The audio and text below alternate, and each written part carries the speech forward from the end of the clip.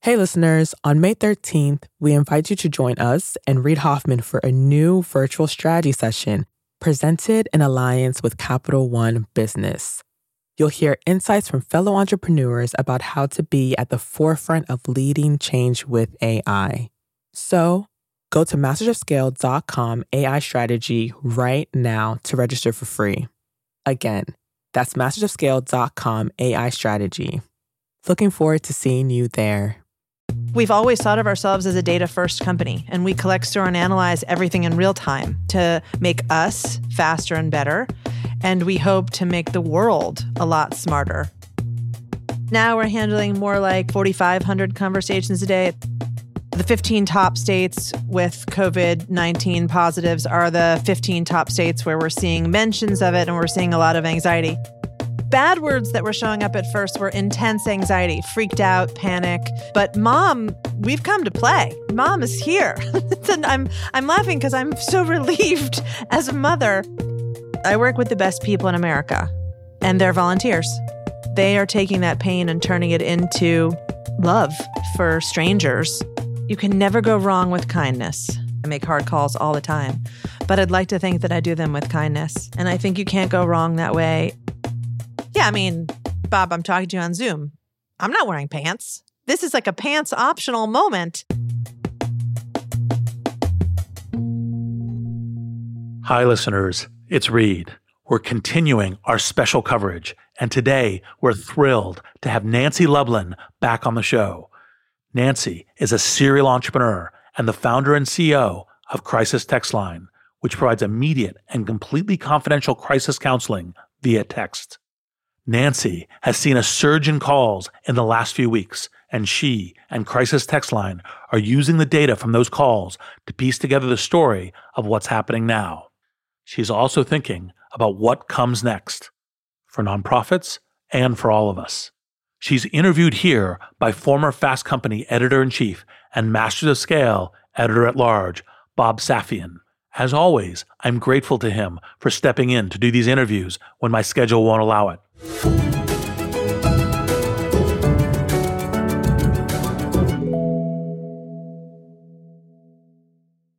We'll start the show in a moment after a word from our premier brand partner, Capital One Business. I woke up in the middle of the night because I had this nightmare that we were front page news, that we've done the stupidest mistake of our life by making this pivot. That's Aparna Saran, Chief Marketing Officer for Capital One Business, and she's recalling a moment from her previous position at Capital One when she was heading up a team designing a new business card. We had just made the decision to go all in and sunset the prior version of the product, which was honestly the cash cow for our business. When we made that decision within a senior leadership meeting, as someone who had been on the journey to build this out for 5+ years, it was really exciting. But by the time the weekend hit, I started to feel the responsibility and the pressure. We are taking this big bet on something that I've built. Perhaps you've been there. You've made a pivotal decision, and then panic sets in. How would Aparna calm her butterflies and steer her team through this pivot? We'll find out later in the show. It's all part of the Refocus Playbook, a special series where Capital One Business highlights stories of business owners and leaders using one of Reid's theories of entrepreneurship. Today's Playbook Insight: have multiple Plan Bs.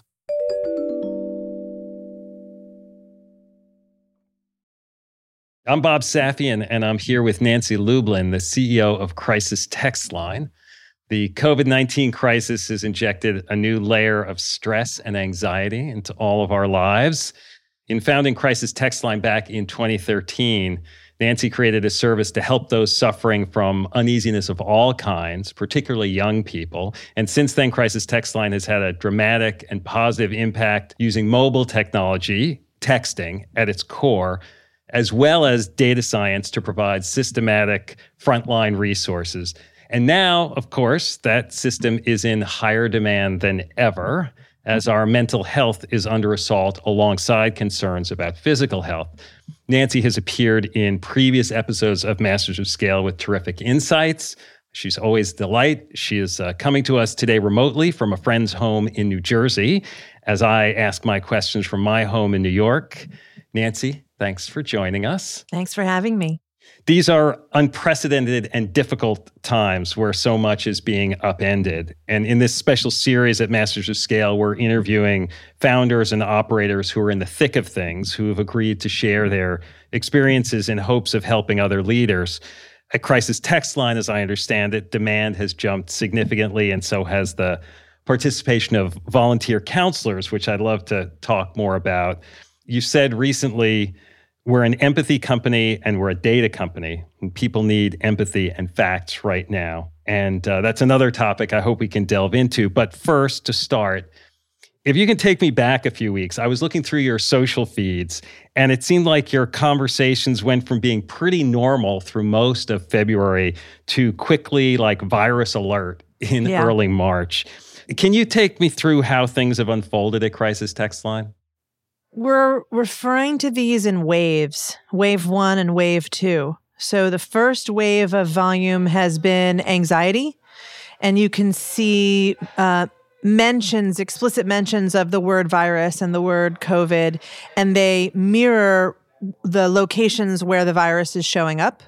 So the 15 top states with COVID-19 positives are the 15 top states where we're seeing mentions of it, and we're seeing a lot of anxiety. The second wave we were worried about and predicted, and it has in fact started. The second wave is the impact of the virus itself and the impact of the quarantines. So the impact of the virus itself means starting to see grief and bereavement as a result of, obviously, the losses. And the quarantines, when you're trapped at home with someone abusive or with dangerous habits. So the word home used to appear in 6% of our conversations. It's now appearing in 14% of our conversations. And that 14% is showing a 2x in child abuse, domestic violence, and substance abuse. The second wave is a whole other panoply of awful things. That's the impact, like I said, of like a reverberation, almost an echo of the physical is the mental. Wow. I'm looking back, and the first words that I remember you talking about with this was the word virus came up a lot, obviously. And there were words like mom that came up a lot. That was a good word. She's still showing up as a good word. So the bad words that were showing up at first were intense anxiety, freaked out, panic, things like that. But mom, throughout this, we've come to play. Mom is here. And I'm laughing because I'm so relieved as a mother. Normally, mom shows up as a pain point. And we show up as a source of pressure, stress, anxiety, all kinds of things. But right now, mom, everybody wants their mommy. Mom is showing up as a source of solace. People are concerned about their moms. They're turning to their moms. They're living with their moms again. You just want that good thing. So there are some good things that we're seeing in the data, things that work. And right now, mom is one of those things. I mean, you've always tracked or have been tracking words to sort of understand what the larger mood is. Courage, I know, is another word that came up early on. Has any of that stuff sort of shifted with this second wave, that there are different words or things turning in any way? Yeah. So mom showing up, the word courage showing up. We're also seeing references to short time periods. We're seeing it work when you say things like, what are you going to do tonight to stay strong? What are your plans tomorrow to take care of yourself? So tonight and tomorrow, it's a big overwhelming thing with a lot of unknowns. And so if you can shrink it into bite-sized time references, that's showing success too in bringing people from hot to cool. Look, we've always thought of ourselves as a data-first company, and we collect, store, and analyze everything in real time to make us faster and better. And we hope to make the world a lot smarter. Policy shouldn't be made based on anecdote. Big decisions about funding and politics shouldn't be based on one story that someone reads somewhere about one family. It should be based on data. There hasn't been real-time data. And so we aggregate and anonymize, and you can see the data at crisistrends.org. We've been sharing all of these learnings along the way. Have you had outreach from any organizations that didn't normally reach out to Crisis Text Line in this crisis to try to understand better? Or is that level sort of part of what's not happening right now? I would say that there's some good news and some bad news on that front. There's more coordination. There are some new conversations, certainly, that we're having right now that we haven't had before, that I'm glad to be engaging in. We've talked to the White House for the first time and are glad to give them our data, and we hope that it's useful in national coordination. And then there's conversations that aren't going on that are hard and disappointing. There's more fragmentation out there than I wish. You're not necessarily hearing from every governor's office or every mayor's office or things like that. Right, but I can't fault them. I mean, everybody was really caught by this, and the coordination, there's a last mile coordination issue, right, with PPEs and ventilators and beds. One of the good things that I hope comes out of this, we have been saying for years that we wish that there was an open table for social services. Like the idea that you could, even right now, probably book sushi wherever you wanted to eat sushi, and you could know that you could get sushi. You get gluten-free sushi. I mean, you could get whatever you need right now. You could order it. But yet, if we needed to send you for a hospital bed or for a respirator or for a test, or in normal circumstances, if we had to send you to a youth shelter where there's a bed that would accept a teenager, or to get a rape kit, or to have a spot in a clinic that would help you get off opioids. We know where all of those locations are, but we don't know the last mile of availability. There's not the equivalent. And so it's incredibly frustrating to have that be so fragmented. So we send you to Cook County Hospital and maybe they're all out of rape kits, or we send you to the Bowery Mission and then they say, we don't take teenagers. So it's really frustrating. And I think that everybody is now seeing that with this crisis, and that it's unclear where to send people to get tests, where to send people to get a respirator, a ventilator, a hospital bed. And so there's a need for national coordination of these social services. And I am hoping that that finally gets built. And then I want it. I just want an API.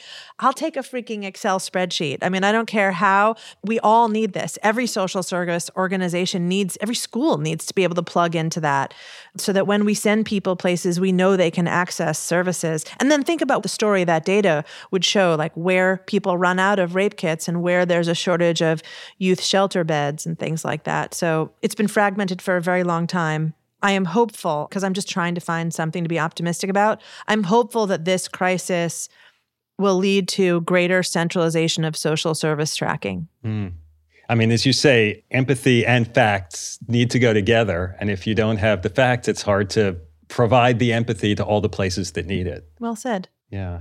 A week or so ago, you posted a chart showing how volumes had shifted, that normally those under 18 were the largest group of folks using Crisis Text Line, and that it shifted to be those over 18. Is that trend holding? It is. And do you have some idea about what that's about? So the kids are all right, is the quote I've been giving people. Yeah, normally 53% of our volume is under the age of 17. And you know what? They are now sleeping. And they're not freaked out about school. And there's no relationship drama because there's no relationships. And so they're doing better. Who's struggling right now is the 18 to 34-year-olds, the adulting age group, who this was supposed to be their big moment. They are now living at home again. Some of them are struggling and they're very alone. They're quarantined and single. They're worried about their finances. These are people being laid off or struggling to find a job. And then the age group that's grown the most in the last week is the 44 to 55, that age group. And interesting. I don't know, Bob, I'm right in there. I think the reality of this situation is settling in. We are the ones with the older parents who we are concerned about and caregiving for. So there's, again, anxiety there, and anxiety co-presenting with finances. We'll be back in a moment after a word from our premier brand partner, Capital One Business. There was panic that set in that night because I didn't want to let people down. We're back with Aparna Saran of Capital One Business. She was recalling the time she woke up in a cold sweat, terrified that the new product she had been working on might fail. So the next morning, she sat down and wrote an email. It was Sunday morning, and I said, you know what? I'm going to just share this with my peers. It was very emotional. It was sort of a cry for help. Aparna realized that if the new product didn't take off, she needed a plan B, preferably multiple plan Bs. I'm inviting them to be the thought partners so that we are mitigating as much risk as possible. And we have contingency plans in place as we make this move. You write something like this and your heart is pounding, should I send this? It was a super vulnerable moment for me. But then I was like, I'm going to just send this. Like, what's the worst that'll happen? It can't be worse than being on the front page of the newspaper. So she held her breath and hit send. What happened next would surprise even her. We'll hear about that later in the show. It's all part of Capital One Business's Spotlight on Business Leaders, following Reed's Refocus Playbook.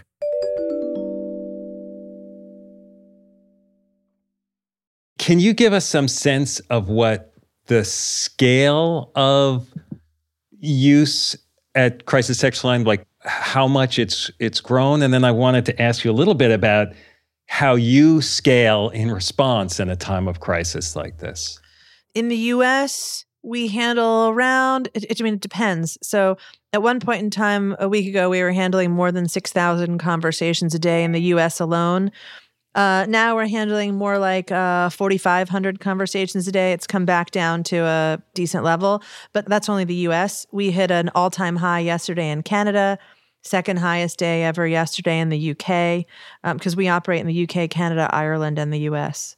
So in aggregate, it fluctuates. In general, our traffic is up about 50%. You asked about, well, how do you handle that, right? Like all of a sudden growing 50% or last week growing 100% 2 days. It's unpredictable. Essentially, we're a marketplace, right? We don't control supply. We don't control demand. How the heck do you grow that? The truth is I work with the best people in America, and they're volunteers. These are people who have always applied online, gone through a background check, and about a 30-hour training on their jammies at home on their couches. That's how we were built. That's how we're designed. It's a distributed network, much like Lyft or Uber, but in your jammies on your couch. And so much like Lyft and Uber, when volume surges, drivers come running, we're the same way, except there is no surge pricing. When the heat is on, this community, and we kind of nickname them empathy MVPs, they come running. And even though they're probably feeling stress right now too, and I mean, they're going through this along with everybody else, but they are taking that pain and turning it into love for strangers. It's, I think, the truest form of physical distance, social connection is what Crisis Text Line is. And so you have this pool of volunteers that are being more active than they have been before. Do you also see a similar surge in new people wanting to be volunteers, or how do you cultivate that? Because some people may have more time available in their jammies than they used to. And we want them. Like, this is a phenomenal time to train to be a crisis counselor, and we need you. We expect to grow 2x in just the next month. And so we need to grow this supply side. If you've ever thought about volunteering, or if you've ever thought about being a crisis counselor, this is your moment. Do it now, please. You can apply at crisistextline.org/volunteer. You are needed. By the way, not everybody passes. So you, like I said, apply online, a background check, and a 30-hour training. It's only about 30 to 32% of people who make it through. But if you are one of those, you do this at your own convenience from wherever you are with a laptop and a great Wi-Fi connection. Like I said, it's strangers helping strangers in their darkest moments. It's a beautiful thing. I have heard from some other organizations that rely on volunteers of different kinds, that in a crisis like this, they are sort of tempted to speed up their training policy to make it easier to get more inflow in there. Is that something you talk about? You're shaking your head no. We never even considered it. No, I mean, that's no. I mean, hell no. No, we don't. There's nothing that matters more than our texters having a trained, empathetic, caring person on the other side. Let me go back to the data. So yes, our volume is growing and our crisis counselors are showing up more, and they've got what's called higher lift. They're taking more conversations per person also. But the most beautiful thing is that our satisfaction ratings from texters have gone up. We normally hit about an 85% NPS or an 85% satisfaction. Think about it. Everybody texting us is miserable. You don't write us to be like, hey, got a raise today. That's not what happens at a text line. Think of it as almost like 100% customer service. Everybody's unhappy. So everybody reaching out to us. And then after the conversation, we send out an optional survey. And 19% of people fill it out. And we had a study done on imputation that, yes, that is statistically significant and representative, that 19%. And typically, we get an 85% satisfaction rating from those unhappy people. Right now, we're at an 88% satisfaction rating. I mean, just to benchmark this, Starbucks is 78%, and people are literally addicted to coffee. This is an amazing NPS score. And no, we're not going to sacrifice that. We do not cut corners, ever. We don't have a double bottom line. I don't have shareholders. But there's no speeding your way through FDA approval or clinical trials. There's not an equivalent in this area. No, I mean, our satisfaction ratings have gone up. It's bananas. And our wait times are better than ever. So I'm probably jinxing myself right now. But yeah, we're outperforming on all of our KPIs. All of our key performance indicators right now, we're crushing them. And that has nothing to do with me. That is entirely these heroes who are wearing their jammies, not capes. And they're empathy MVPs. Yeah. Crisis Text Line is a not-for-profit, and a lot of not-for-profits are around to provide a safety net for vulnerable folks around them. But a lot of them are also under intense new financial pressure, worries about the places they used to get financial support from and what that donor support is going to look like in the future. Is that something you've seen? Is that something you worry about? Is that something you have any advice for other folks who might be in this area to consider? I mean, in the best of times, the not-for-profit business model is horrible. The business model is, I do great work. Please give me money. And that's it. Like, there's no return. Maybe you get like a salmon dinner or a tote bag. It is not actually a business model. It's awful. And so to my friends at companies right now, retail companies, restaurants who are struggling, and I say, yep, I totally get that, and it's really hard. You at least have something you're selling people.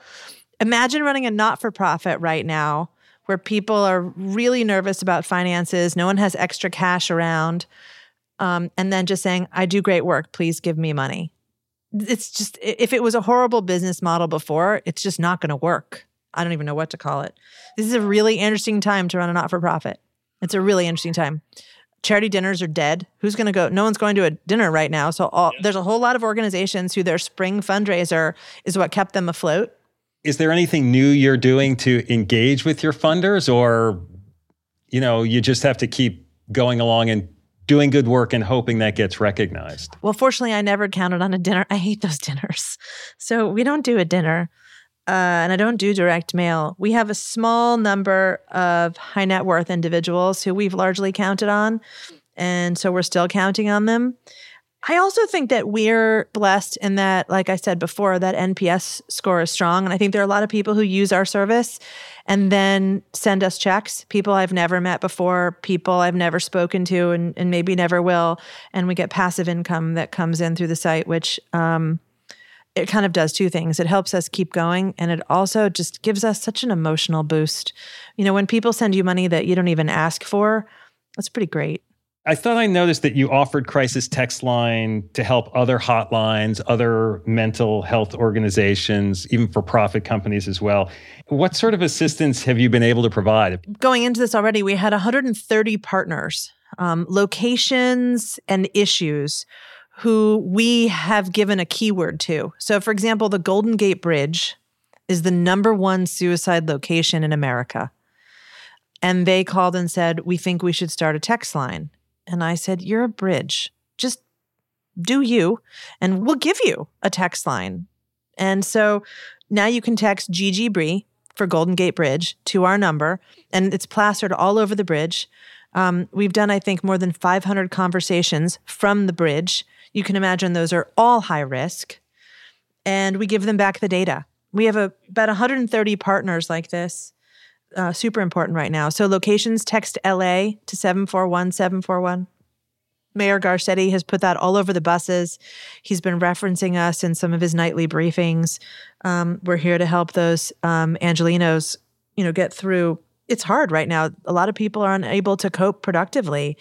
They're alone, they're scared, they're quarantined in difficult situations. And so we're here for them. And then we give LA back the data to let them know, here's some locations where things are acute, here's some issues, so they can do preventative work. Because my real dream, Bob, would be to go out of business. Yeah, just have it taken care of. Have people be happy, first of all, and then if not, have there be the social services and the processes and protocols in place for people to get what they need, so they never feel so alone that they need us. I don't think we're going to go out of business. I think I'm in a growth business. I think pain is a growth industry. I think I'm in a growth business, unfortunately, but I'd love to not be. Sadly. You've been an entrepreneur on many kinds of ventures.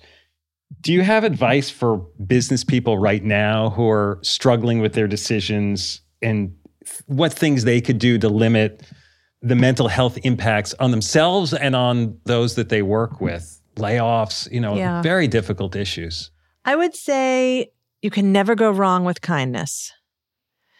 That even the tough decisions that you have to make, I'm not saying not to make them. I'm not wussy. I'm not like afraid of making hard calls. I make hard calls all the time. But I'd like to think that I do them with kindness. And I think you can't go wrong that way. People will remember that later. Even if you have to furlough people or you have to let them go. One thing I'm grateful for is the kindness shown to me by friends. So if you are an entrepreneur, to reach out to other entrepreneurs.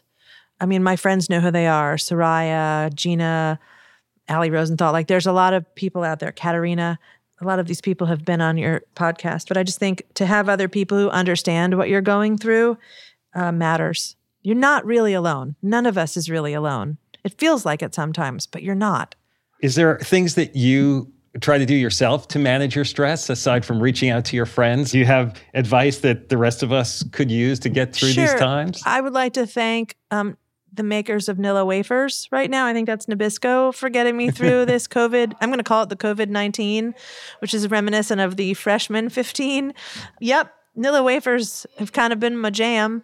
Also, lately I've been making Rice Krispie treats, and they don't even need, it turns out, to go in a pan. You can pretty much eat them off the stove with a fork. That just go right in. Yeah, that works. So maybe don't take my advice or recipes. No, but I think what you're saying is take comfort where you can get it in times that are difficult and not hold yourself to too demanding standards maybe when the rest of your life is demanding already. Yeah, I mean, Bob, I'm talking to you on Zoom. I'm not wearing pants. This is like a pants optional moment. I would say if you don't need to be wearing pants right now, don't wear pants. That would be my advice. And for those of you who are exercising your way through this and are getting like abs of steel, well done. Well done. I'm going a different direction. Nancy, I love how in the midst of difficult times and difficult things and all of the things that you talked about, abuse rising and all these other questions all over the world, you managed to keep your spirit and your sense of humor about it, your humanity. Well, thank you. I think that's really all we can do. And I do think that's part of the kindness. I think you've got to find the moments where you can laugh and really take them and find the things you can celebrate and celebrate them. And just hold on. We'll get to the other side.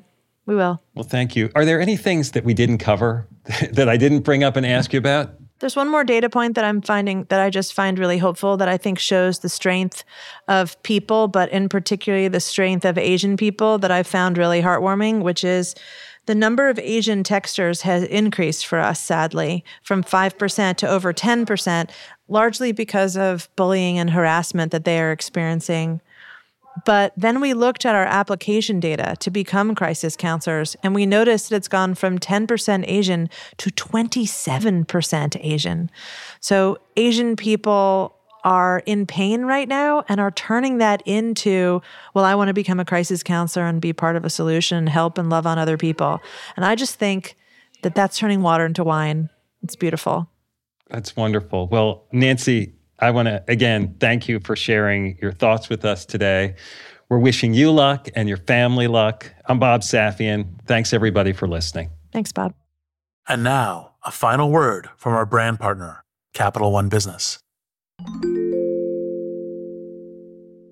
Throughout the day, text messages and emails kept pouring in. Whatever you need, just let us know. We're back one more time with Aparna Saran of Capital One Business. She was telling us about a Sunday morning email she fired off in a moment of panic. Minutes later, her inbox was overflowing, and the support she found wasn't just emotional, it was practical.